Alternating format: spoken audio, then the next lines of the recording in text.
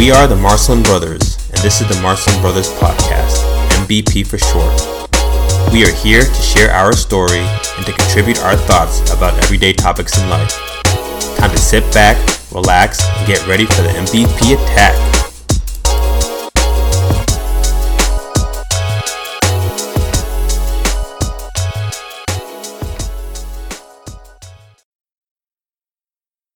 What's going on? What's going on? What's going on? Today is August 21st, 2019. And if you are listening or watching, you are listening or watching to the Marcelin Brothers Podcast, my MVP crew. What is going on, Marcelin Cubed? Hey. Oh, yeah. It's good to be back. It's been a while. Yes, it has. All three Marcelin brothers. When was the last time we were all on a podcast together? It's been a little while. It must have been like a month. At least, minimum. It's been a minute. Gosh. It feels good to be back. Man, so let's try to do a really quick recap. Christopher, I think the last time we had you on a podcast, you had just finished residency? And Is that right? And I think we did a recording and you had made a comment about, hey, yeah, guys, this is where I live. You're used to seeing the hospital call room, but no, this is where I live. I think that was the last time we had a podcast. What's been going on since then? Oh, you're right. Lots of changes. So I actually started being employed as an attending. It was very interesting, very weird. Yeah. I was waiting for my attending to come into the room and talk to me, and I was just like, oh, wait, that's me. Very cool. It's awesome to finally reach the milestone for what you've been working for 12 plus years, and it feels great. I'm happy to be here. Cool. And then Marvin, it's been a little bit too. I mean, there's been some changes for you since the last time we spoke. Why don't you tell the crew what's going on with you? What are you up to? I mean, I'm still chugging along. Like we mentioned before, I'm in my last and final year number 3. Okay. I am one of the chiefs of my program as well. And, I essentially have 10 more months left. Craziness. So my goal is to eventually buy a practice. I've slowly but surely segued my thinking into that's essentially what I want to do when it's all said and done and I'm finished with residency. So we'll see. Very good. And then for me, same thing, chugging along. I am very fortunate because I think the last time we spoke, I don't know if I told the group or not, but I am starting to close in on rental property number 2. So wow, the plan is impressive. the plan is 1 a year. So we are on number 2. We haven't finalized, but we agreed on a price, and now we're doing the inspection, and now we're taking a look at what we need to do to come to a place of agreement between myself and the seller. So hopefully I'll have pretty good news to share in some upcoming episodes. For sure. And then another note that I want to throw out there is I'm going on vacation starting Friday evening. Oh, wow. man. Where are you going? I'm going to Greece. All right, so can we have another, we need to just awesome. continue the tradition. The last time you're on vacation, we will do a podcast episode, and I think from looking at all of the likes and the hits from looking at the stats, that was one of the more watched episodes. So I think we need to see if we can do something in Greece, Marvin. What do you think? Come on, make it work. We'll see what happens. There's a lot of things that go into it, i.e., do I have internet connectivity, et cetera, but that should be fun. Yeah, let's just try to make it work, man. I mean, I know you'll be at a different time zone from last time, but hey, let's see if we can make it work. Yeah. MVP attack from Greece. All right. I'll be going on vacation. Also, I'll be going to Barbados. Not this week, but next week. So who knows? Maybe we'll be able. Well, I don't know, because I don't know. We'll see. Maybe we can make that work too. That's Yeah. awesome. You guys are both going on vacation. That's really nice. You guys deserve it. You guys are killing it, working hard. Hey, you came back from a vacation yourself, though. I mean, how was that experience? I know you told me a little bit about it in the pool. Maybe that's the story for another time. Oh yeah, we had a great time. We went down to Cancun. We went to an all-inclusive resort, and we went without kids and a couple of our friends from high school. It was amazing. It was a blast. We had a great time. I'm definitely ready to go back. Didn't they try to sell you a timeshare though? Oh yeah, we went to a timeshare meeting. Uh, Um, they almost they almost got me for half a second, and then I saw right through their ploys. Pretty much one person came in and they take you to their nicest resort that they own, and they kind of suck you in once you start to see the amenities. But just the salesperson was kind of saying things that didn't make sense. Like the deal was too good to be true. And I even called her out on a couple of them, and she confirmed. And then I started to look over to my wife Ty and like try to make eye contact, and I already knew that she had love in her eyes. And at that point, I started to sweat a little bit because I was like, "Oh man, am I really gonna walk away with whatever they're selling?" But then they take you up to the executive suites where they have like their closer come in and start talking about things. And I noticed, I was like, listen, half the things your other salesperson said downstairs, you're kind of glossing over and refuting. So I kind of called her on it, and at that point we ended I'm telling the you, timeshare stuff. They literally will say whatever they can, and the one person will outright lie to you, and then when you start seeing the fine print, it'll say something completely different. They'll do whatever they can to close. I No told you, morals. like I was telling you before, you have to have ammunition if you're gonna go to one of those timeshare sales pitches because they're very good at what they do. The psychology aspect of it is bar none fantastic. So they will get you to feel that awe that's so fantastic and perfect and beautiful. And then if you come in with two people, then they'll play that game of they'll get one of the people to really fall in love, and then it turns into good cop, bad cop. It's tough, man. If you're going in blind, watch out. Watch out. I'm telling you. Because I went through But all that. I went through it. That's why you I want to make sure agree. you But listen to our past podcast, which tells you exactly what they're going to say and how you counteract each of them. If you ever get concerned, just say, "Hey, if it's as good as if it's as good as you say it is, let me go home, let me sleep on it, and I'll come back to you." If they don't let you do it, then you know, hey, it's not too good to be true, and that's your savior. yeah, none of them will let you go home. But I'm telling you, I would have bought it based off of what the first salesperson was telling me. But I just knew if it's too good to be true, this would be advertised on the internet. Everyone would be telling you about this deal before you even got there. They would say, hey, make sure you go to XYZ timeshare meeting and you'll get the deal of a lifetime. But no one comes back and says that. And what's funny is I met a couple of other couples throughout the trip that I'm at least happy that they've gone back a second time and they're trying to make use of their timeshare that they bought on previous trips. But you could definitely tell that they weren't really satisfied, but they were trying to put up a front that they were happy. But there were definitely some holes in their stories. Mm. Well, congratulations for not being statistic.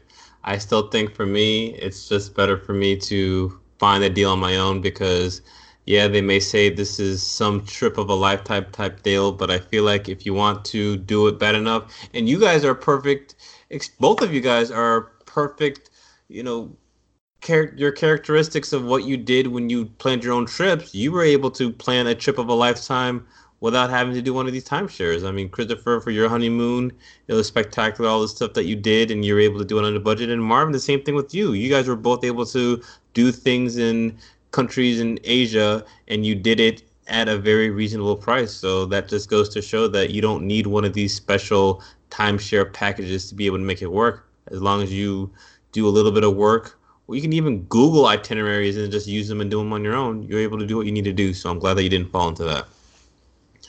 All right. Oh, So yeah. why don't we have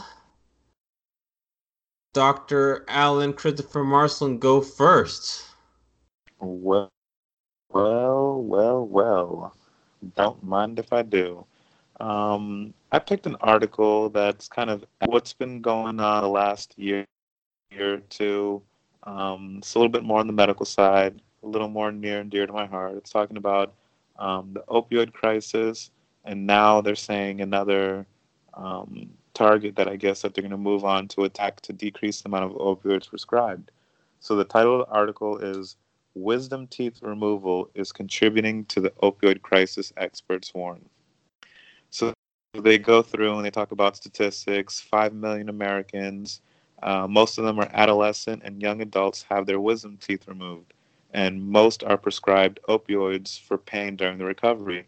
And they're saying that they're pushing to change the prescribing guidelines because they're saying there was a staggering 500,000 to, no, I'm sorry, 18 million prescriptions of opioids being prescribed, and pretty much every opioid prescribed is a chance for someone to become addicted to opioids afterwards. They pushed, and in 2017, I believe, they cut the amount prescribed by 500,000, but there's still tens of millions being prescribed. And then they give a story of a young lady, Ellen Early. She's a young mother with a 16-month-old boy. It was a 22-year-old who had her wisdom teeth removed. She was prescribed opioids by the dentist. Apparently, the patient's family said that he just wrote the prescription, didn't tell him anything about potential risks of being addicted, anything like that. He even told them, I just gave you a 5-day supply. If you need more, just call. Shortly after, she received several refills for the pain medication, and she became dependent and then moved on to heroin. So opioids was the gateway drug to moving on to heroin once she could no longer receive a prescription.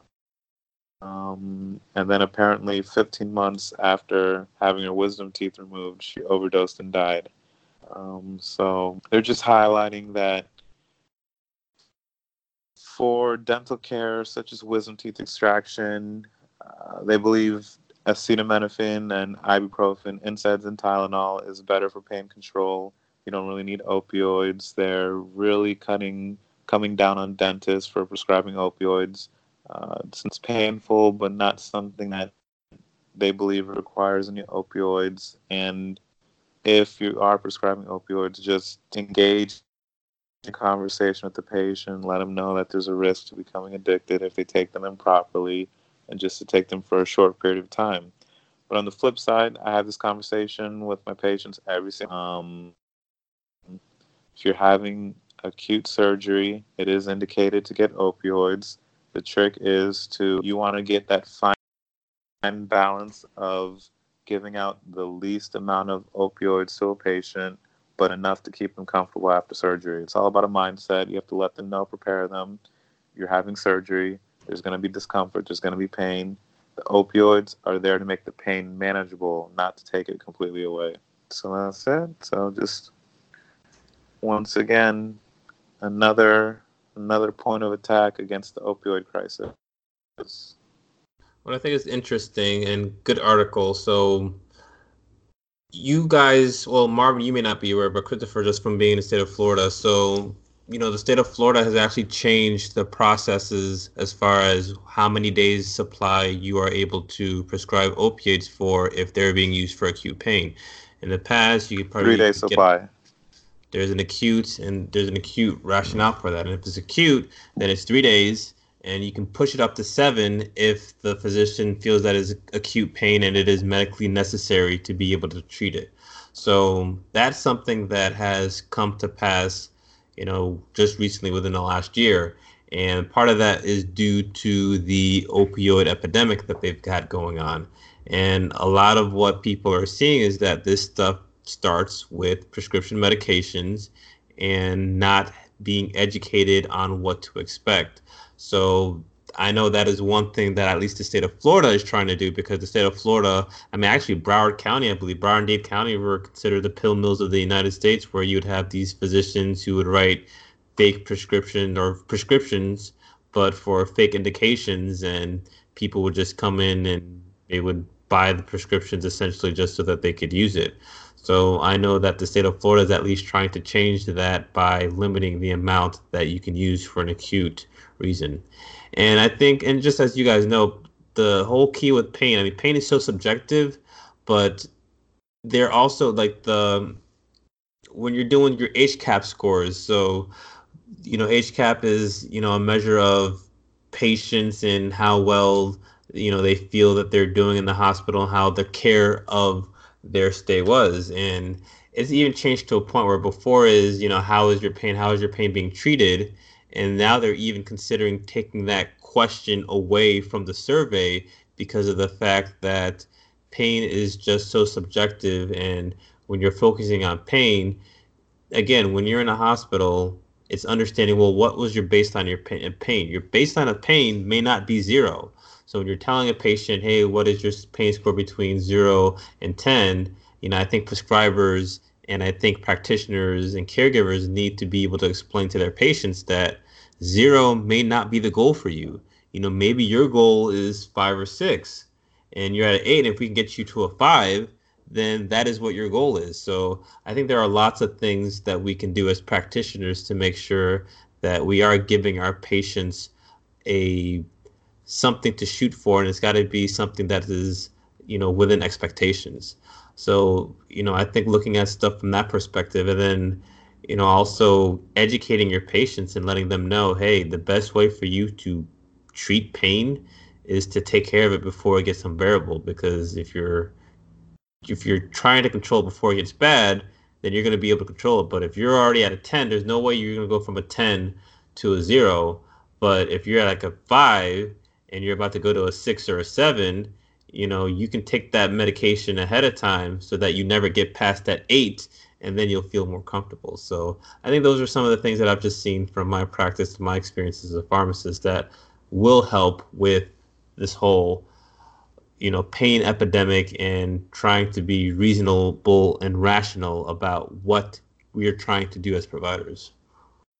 Yeah, I feel like you can go into the history and the myriad the marriage between a lot of these pain medications and the prescription drug companies that created the drugs in the first place. You can go down that route, but instead of going that direction, I noticed that there are other ways to potentially get around it, and of which physical therapy is something that's a lot of people are saying, look, this is one of the modalities that people are kind of, they were shying away from it for whatever reasons, and of which one of them was, for whatever reason, sometimes insurance companies just wouldn't cover it past a certain point.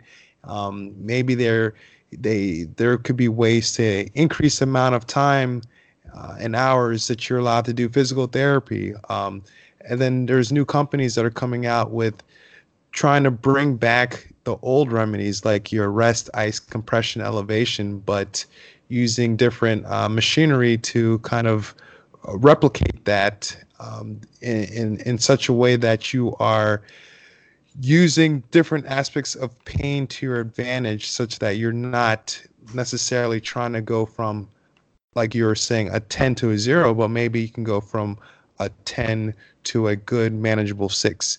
And then once you get to that level, continuing to heal, eventually that number will go down even lower to an even more manageable aspect. So I think we are going in the right direction when it comes to talking about it more and finding ways to decrease our dependence on it. But this is something that is still an epidemic, and it's crazy because even here in Pennsylvania, there's a huge dependency with opioids, and we're still trying to find ways to cut back.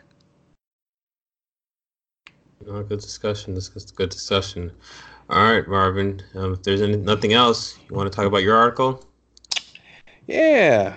So for my article, I was just flipping through, my Medium to find articles and whatnot, and I stumbled upon one which was pretty interesting. This was through NBC News, and the title is "A California High School Found Students' Cell Phones Too Distracting, so they're locking the devices up." So some experts say that taking away the students' devices creates its own kind of distraction and anxiety for students. But it wasn't enough to just tell students at San Mateo High School to put their cell phones away during class.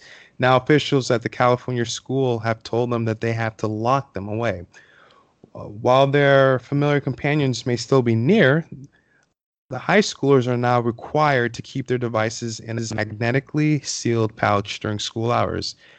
Mounting frustration over student attentiveness led administrators at the school, which is about 20 miles south of San Francisco, to institute the new policy this year, which kicked off earlier this month. We could walk into a variety of classrooms, and kids would be on their cell phones anywhere from 5 seconds checking a text to 30 to 45 minutes at a time, one of the assistant principals of the high school told the NBC News. Basically, you're here to learn. You're here to work with your teachers and students, and we're getting away from that because the cell phones are very addictive. Every school day, nearly 1,700 students place their devices in a Yondr pouch, spelled Yondr pouch, that closes with a proprietary lock. School administrators unlock them at the end of the day.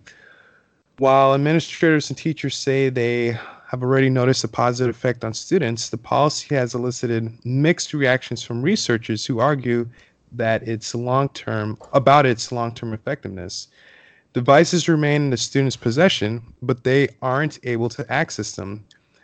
The program was funded with a $20,000 grant, and the pouches have been assigned to students at no cost, but losing one will cost the high schoolers a $25 replacement fee. So this article goes on to talk about this new concept. So what I found interesting was, we're all relatively the same age, give or take, 5 to 7 years or whatever. But we grew up in a time before cell phones, and then we grew up during cell phone era. And, during certain, horrible instances like 9/11, et cetera, it was one of those things where initially schools weren't sure about how they felt about cell phones. And then schools decided, okay, it's okay for children to have their cell phones because their loved ones should be able to have access to them when needed, especially during really horrible situations. But now, studies are coming out and they're showing that, the student attentiveness is not as high as it should be while in school. This article went on to say that a study from Rutgers University found that students who had cell phones or laptops during lessons scored 5% or half a letter grade lower on exams than students who weren't using electronics. So now they're doing more studies and research is showing that having that cell phone in the classroom is distracting to the students to the point where it's actually affecting their ability to do well in school, which could have implications in the future as far as what careers they get into, et cetera, et cetera. So they're kind of pushing back.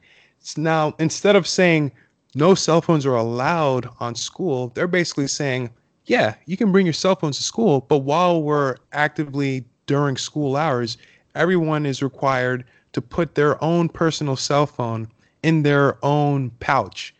And then those pouches are locked up. And even though you have access to the pouch, you can't access your phone. And so at the end of the day, these pouches get unlocked and you can take your phones and go. So this is a new style that they're trying to implement in order to restrain the amount of people utilizing cell phones during their school year. So what do you think about that concept? I have mixed feelings about it. My first question, forget what age group was the original study, the kids in the original study? Was this college, high school, I believe middle this school? was high school. I believe this was high school. So high school's operating in the gray zone. Elementary, middle school, sure. High school, you're getting to that age where, listen, the facts are in your job, there's not really going to be a magnetic pouch that's going to be sealed away. You're going to have to learn how to focus on your own, make the decision that, hey, I need to be attentive during these hours. I need to make the mental choice to not go on Facebook, Twitter, whatever, Candy Crush. I might have dated myself by saying the games that I know about, but you have to make the conscious effort that during business hours, I need to focus, and on my own leisure time, I can use my phone for my leisure activity. When you get out into the real world, no one's putting your phone in a magnetic pouch. You can't control yourself. You're going to do poorly at your job, and you're going to end up having low productivity and possibly could lead to being terminated, fired. So at a certain point, you do have to learn how to do it yourself. So with college, I completely think that that's on your own. You're an adult at that age. You should be able to multitask, have a laptop out. If you do not want to go to class, that's up to you to not go. And on the flip side, elementary, you're a little bit too young. You're still developing as an adult. You're still developing your brain. You might need a little help. But high school is kind of that difficult gray zone where you're going to be on your own soon. You're going to be over 18 soon. So you might have to learn the priorities. So it's tough. I can see where both sides are coming from. Definitely productivity is going down. I noticed in some classes I took my laptop to college. I feel like I'm kind of in the era where I had a little bit of both. I was earlier to maybe senior year of high school is when I started having electronics with me at all times. And in college, from day one, like you had a laptop everywhere you went. So I had both experiences. It's easier to pay attention. I remember in high school when I didn't have a phone or a laptop, but at the same time, it's easier to get work done when you do have the right tools in front of you. If you're able to focus, use your laptop, PowerPoint, Excel, do whatever you need to do to study.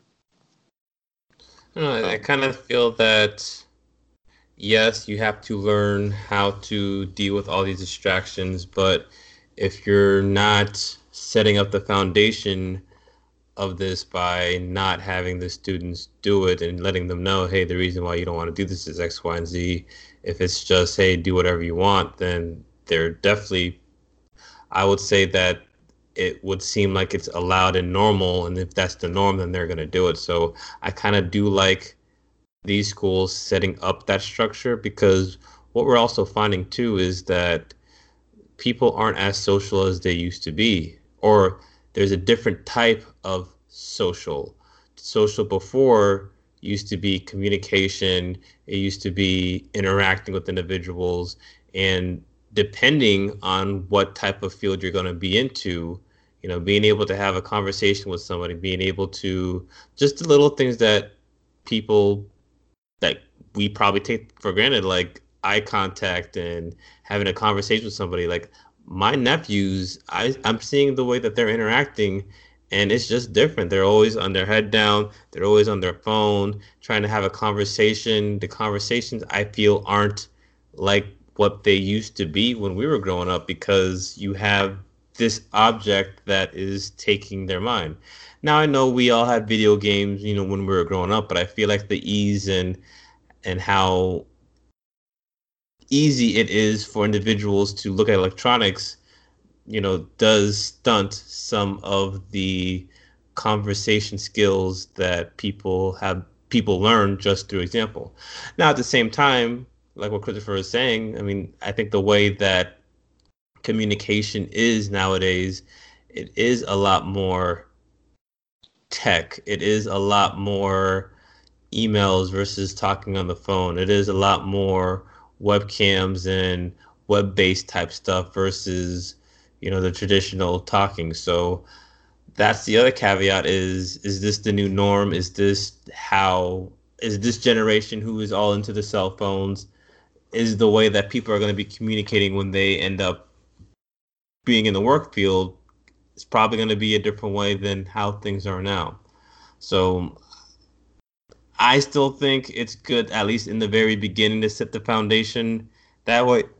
And then, once you're on your own, then do whatever you want, because these years that you have setting up now are the most formidable years.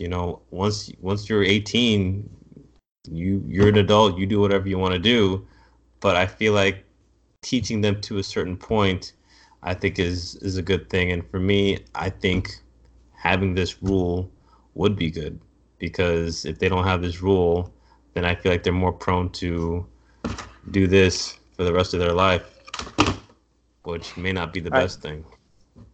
I definitely agree with the rule of not having phones out during class. I don't know how much overkill it is for the schools to have to go out. Did you say it was a $25 or $25,000? So it was a grant for $20,000. Now, that price was not bestowed upon the students. It was for free. It was just a $25 payment if you lost your pouch. So depending on what school you go to, the socioeconomics, I can't condone spending $25,000 on pouches to seal phones when there's lots of other things. Some schools need actual markers, books, crayons, supplies for sports, etc.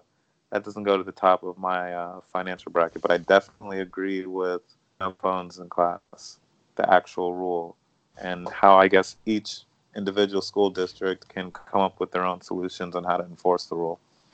I would be curious to see if they were able to follow a group for like 4 years or whatever, and then they compare a school that implements this versus a school that doesn't, to see how students do in the long run.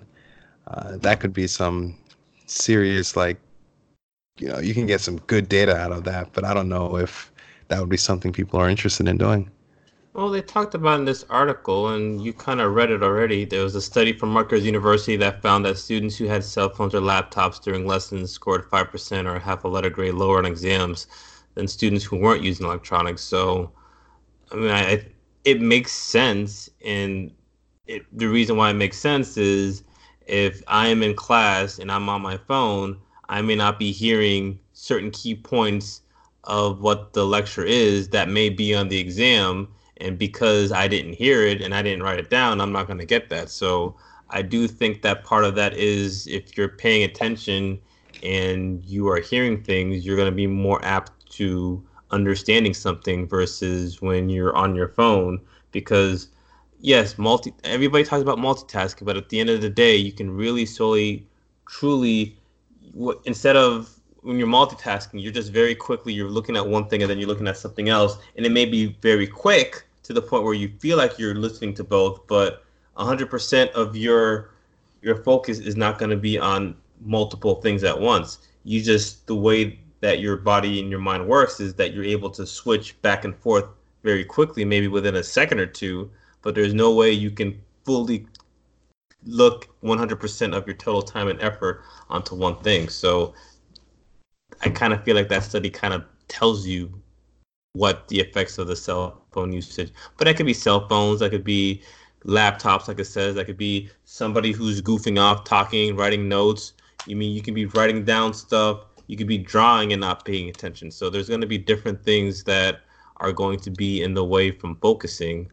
But I do feel like something that's shiny, that's interactive, is going to take your mind more than, something else. It's like when kids see people with phones and they see something and it's that cause and effect. You touch it, it does something, and that's what keeps you captivated.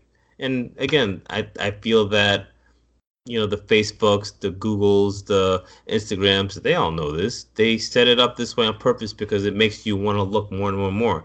Like, if you ever notice, if you have your Facebook hooked up to your email address and you get an email saying, hey, somebody wrote this message, and they say like one or two words and then it cuts it off. I mean, they have it designed like that purposely so that you have to go in and, hey, what did they do? I have to go log in to Facebook and see exactly what that message says. And once they're there, then there are ads that are there. There are more clicks, and that just gets you to go onto their website. So that stuff is all, like you said, psycho, like, you know, a lot of psychology goes into that, and behavioral science goes into that. I don't even believe in multitasking. I don't think it's real. Agreed. Yeah, I'm not good at it. Any other things that you want to bring up from your article, Marvin? No, it just makes me think that as time goes on, each new generation has their own hurdles that they have to go through, and this is just one of those that the generation below us will definitely need to figure out how to swim through all this distraction. So, Well, so I guess I'm gonna choose to do a little detour because it's our podcast. So we talked a little bit about, cell phone usage, multimedia, but I do think social media is a big presence. I don't know if you have any thoughts on that, because I know you've got your experiences and your thoughts and your views on social media. I mean, what do you think, Marvin, about social media? What it does, and kind of what your views and what you personally do yourself with social media. so me, I actively chose not to have a social media for the time being. And, people say, well, the reason why they want it is because they want to catch up with other people and they want to see how other people are doing, et cetera, et cetera, et cetera. Well, my point of view was, well, I, for one, don't have enough attention to dedicate all this to so many different multitudes of people. But then at the same time, if someone truly wants to catch up with me, they can just call me and then we can link up that way or text me.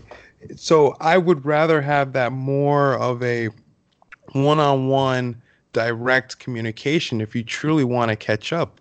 Otherwise, uh, I feel like it's a waste a lot of time. Now, I say that from the point of view of just my own personal life, but when it comes to business and trying to, promote a product, I totally get the importance of social media, and that's something that I would be interested in pursuing if it has a means to the end.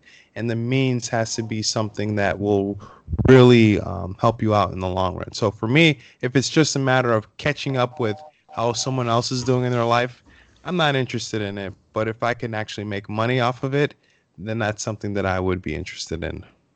Like, you don't So feel like you've lost out on anything? No, I don't feel like I've lost out on anything.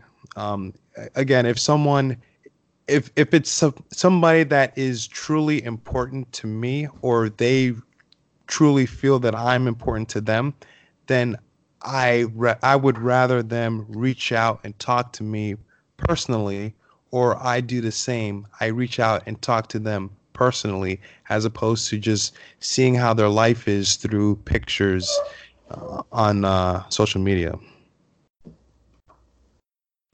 and I don't know. My views on social media is somewhat similar to yours. As far as I feel like in 2007, kind of the earlier days of Facebook, it was more about connecting, catching up. It was literally just a page with your friends, pictures, and people commenting back and forth. And now I feel like there's no real status updates about what's going on in people's actual lives. It's all about the whatever political message of the day, people going back and forth, the mob mentality of you have to agree with what I say or you're anti whatever I say. A lot of politics, just back and forth bashing, and it's not. You can't tell me one person who's actually changed their views on someone on something based off of what's going on in Facebook. So a lot of just anti left or right or anti police or anti whatever going back and forth. A lot of memes, a lot of just videos, and a lot of ads for stuff. It's not really for catching up. So it's a great if you want to just lose yourself and um, pass time for 10 minutes, but I don't really believe that it's really there for following or catching up with people. I do think you bring up a very good point when it comes to that because, well, first off, the beginning of Facebook was not like 2007, 2008, young man. But I feel like it was a lot earlier than that. But no, I think you're totally right. And I think it's kind of like the first time I remember interactions with different individuals. Yes, email was out, but I think email was, you send an email, you wait, you get one, then I do remember having email conversations, but what I think for me really made things take off was when you had the AOL Instant Messenger. And that, for me, when I was in college, that was like the big thing. People would get an instant message. You'd have your screen names, and people would message back and forth. And that is when I feel like the whole being able to communicate with individuals through, some sort of web-based platform really took off. Looking back at Facebook, you are exactly right. I just remember people having status updates, and some of the status updates would just be, people just, saying hello, communicating, maybe having a thought of the day. But you are so right now, like the way that Facebook and other types of, social media platforms, it went from being able to give people an opportunity to catch up to people sharing their views to now expanding news. It's taken off to something that I don't think the initial web media individuals thought it would take off to. And I think that you are right when it comes to that is, if you are having some idle time, yes, it's a great way to be able to make the day go by a little quicker if you have idle time. But man, if you don't watch it, it could definitely, you go from 10 minutes of, looking at the webpage maybe before you, get onto a bus somewhere else. But those 10 minutes, you could be using that to educate yourself by listening to a podcast or having a conversation with your neighbor or being able to do something that will have much more of a lasting impression on you. Yes, I think Facebook is nice because for me, there are people that I don't talk to a lot, but I am able to see what they're doing, what they're up to, and it kind of makes me feel like I know what's going on. But I think sometimes it goes more than that, and it's just more of a buffer for me to, hey, I'm bored, or hey, I'm doing something, I need a little mental break. And I think those things can be bad if you take too many of those. And I remember there was the argument where really... I was going to say there was an argument that at one time Facebook or social media was a place to kind of park your memories so that you can go back to it at whatever point in time and recollect everything. But now there's other servers or what have you that can do that for you without having to post everything online for the world to see. I mean, I utilize Google Photos for that very reason, and it actually does a very good job of keeping things chronologically in order, unlimited storage, and then I can retrieve it whenever I want. I can choose to share images with family and loved ones if I want to or not, but I don't have to worry about or see just posts after posts after posts with people trying to persuade you in one way or another. So I like it.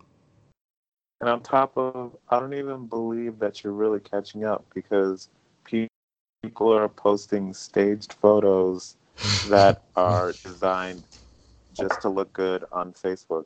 They could be standing behind a green screen or something. I know, you know what I mean. Yeah. But it's literally pictures that are designed to make you jealous or to make you think that other person's life isn't. When in actuality, you have no idea what's really going on.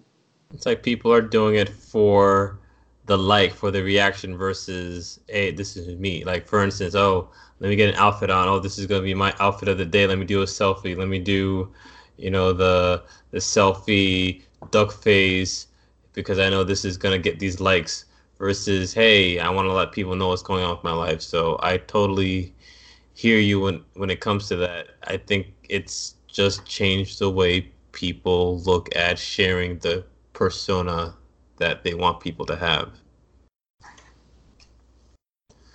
All right. Time for my article. Alrighty. All right, we're gonna change it to business. So I've got an article from Money.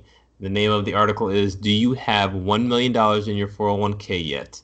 The number of people who did just hit an all-time high, and this was written by Brad Tuttle 4 hours ago. So this is straight off the presses. Years of continued growth in the stock market has nudged the number of 401k millionaires to an all-time record high, Fidelity Investments reported on Wednesday. So again, 401k millionaires are essentially individuals who in their retirement funds have a net worth of $1 million. Fidelity says that the number of 401k millionaires reached 196,000 at the end of the second quarter of 2019. The previous high for 401k millionaires was 187,400 in the third quarter of 2018. Around the start of 2017, there were only about 93,000 401k millionaires, according to Fidelity, meaning that the ranks of people with at least $1 million in their 401k accounts have more than doubled since then. How much money should you have saved in your 401k account? The answer to that depends on how old you are, how much money you make at work, and what kind of lifestyle you expect in retirement.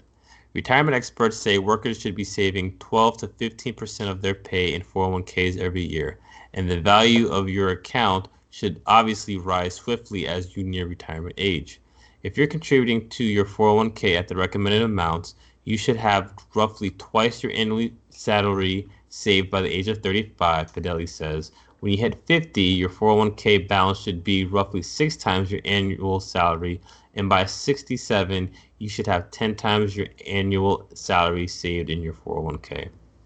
Bear in mind that a vast majority of workers are not 401k millionaires, nor are they anywhere near the $1 million mark. The average 401k balance at the end of the second quarter of 2019 was only $106,000, according to Fidelity. That's also a record, up from $104,000 in the third quarter of 2018, and a steep incline from a decade ago during the recession of 2009 when the average 401k balance was $52,000. If you don't have anywhere near your $1 million in your 401k, you don't necessarily need to feel bad, especially if you're fairly young and haven't hit peak earning years yet in your career. But take note, it's always best to start saving when you're as young as possible to maximize the likelihood you can enjoy a happy and mostly worry-free retirement. So, what do you guys think about this article? 401ks, millionaire status, savings, retirement. I think those are all parts of the tenets of what we're trying to, showcase to our viewers, the importance of all of those. But I'm going to take it a step further and say, I think what it all boils down to is finding ways for your money to make money for you. So whether it's putting it to work through a 401k that's linked to some sort of investment vehicle, or finding ways to do investments outside of the just stock market, if you will, or just being wise about the use of your money. Money, to me, at least, is a form of energy, and it's a form of opportunity, and it's something that should be utilized to continue to open more doors, more opportunities, and to kind of work for you on your behalf without you necessarily having to work there. So I think articles like this is important because it does showcase the importance of having a 401k. It also showcases that this is something that you can do as well. And, it's important to just understand the terminology and what these things can do for you in the long run if used properly. What do you think, Christopher? Very good, thorough explanation. It definitely reminds us that there's lots of work, and it definitely reminded me that I got a long way to go. I definitely just now started even earning an income. So I got a lot of work ahead of me, but it gives a nice attainable goal and it sets some markers to aim for, which is definitely important. If you just hear the word millionaire, kind of gets a little discouraging, but it kind of has a step-by-step breakdown of where you should be at a certain age, which is nice. It's something that you can actually shoot for and get you on the right track. What is the saying? Shoot for the stars, land on the moon, or something like that? Aim for the stars, land on the moon. So it should have everybody moving in the right direction, whether or not they actually hit the goals. They're still making improvements. Yeah. Well, some of you guys may be thinking, well, 401k, what is that? Where does it come from? And why do people talk about it all the time? So, I decided to Google a brief history of the 401k. And what I found, and this is something that is from a Northwestern Mutual article, and what it's saying is, despite their popularity today, the 401k plans were created almost by accident. It started when the Congress Act, the Revenue Act of 1978, which included a provision that was added to the Internal Revenue Code, Section 401k, that allowed employees to avoid being taxed on deferred compensation. In 1980, benefits consultant Ted Benna referred to Section 401k while researching ways to design more tax-friendly retirement programs for a client. He came up with the idea to allow employees to save pre-tax money into a retirement plan while receiving an employer match. His client rejected the idea, so Benna's own company, the Johnson Companies, became the first company to provide a 401k plan to its workers. In 1981, the IRS issued new rules that allowed employers to fund their 401k through payroll deductions, which kickstarted the 401k's popularity. Within 2 years, nearly half of all big companies were offering 401ks or were considering it, according to the Employee Benefits Research Institute. So essentially, the purpose of this was to try to find ways to be able to help out employees with keeping more money in them in their accounts, and they looked at this part of the Internal Revenue Code to be able to prove that. So, we're not going to necessarily in this article talk about 401ks and what to do, but I mean, long story short,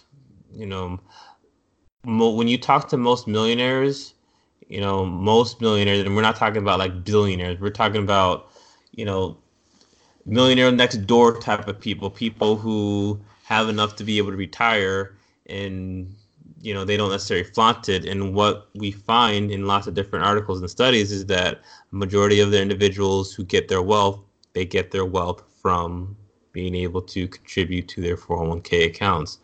And I feel like this 401k is kind of the normal person's ticket to be able to retire and to be somewhat financially secure. And when I read this article, it just kind of reminds me, and hopefully it reminds other people that, as long as you have time on your side and you start early enough and you use the stock market gains to your advantage, you have an opportunity to make money work for itself. I think they say that the average return in the stock market is like 8 or 9% collectively over the last 60 or 70 years. Putting that money away, using compound interest, using time, setting it and forgetting it is one of the easier ways to be able to get to whatever your retirement goals are. So I think that, looking at the amount of 401k millionaires there are now, it sounds like there is some sort of financial literacy that is being spread, and people are finding out that being a millionaire may not be as far-fetched and difficult as it once was. Now, again, when you're reading these numbers, 196,000 people out of a population of how many billions of people there are in the world. So this is, the 1% of the 1% of the 1%. But the fact that this number is rising means that there is a formula that people can use to get to this point. And it looks like the easiest way to do it is to be saving the money out of your paycheck, putting that in the 401k, and just letting it sit. So I think this is something that lots of people should be doing. I think if they're doing it early enough in advance and they let the power of compound interest and time do its work, then you're going to be okay. All right. That's a great way to sum it up. All right, so it's almost the next day. So why don't we use this opportunity to wrap up all of our articles? So Christopher, you have any final words of wisdom you want to be able to share with the MVP crew? We talked about opioids just now. Set your mindset. Pain control is subjective. You're having surgery. Expect some discomfort. It's okay to take pain medications. Use them as prescribed properly, and you'll be all right. Marvin, what do you want to leave with the crew? It seems like every generation has their distraction that could, put them in one direction versus another when it comes to being in school. This study was telling those who are able to focus more in school tend to do better. So try to limit those distractions while in school. Try your hardest to, stay attentive and understand that, having cell phones, it's not a bad thing, but just know when to use it. And I think for me is, being a millionaire may not be as difficult as it once was. And if you use the power of compounding interest, time, and using your 401k account to be able to defer taxes so that your monies can grow, you can become a 401k millionaire one day. And it's a little easier than people think it may be. All right. So this has been another episode of the Marston Brothers podcast. Viewers, I hope you enjoyed another opportunity of M Cubed on your screen or in your ears. Please continue to contact us. We definitely appreciate the love that you guys send us. If you want to be able to ask any questions or have any comments, there are many ways you are able to share those comments with us. First, you can either email us at marslandbrothers@gmail.com. Please feel free to get at us from that avenue. 2, you can check us out on whatever podcast medium you choose.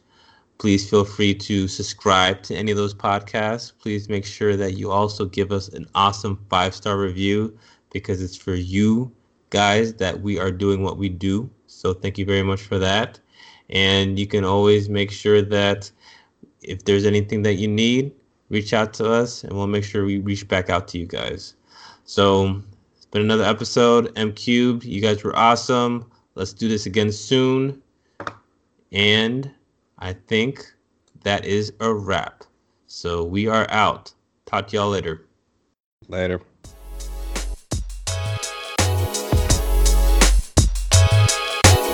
Thanks for listening to the Marston Brothers podcast. And remember, do work and make a difference in somebody's life.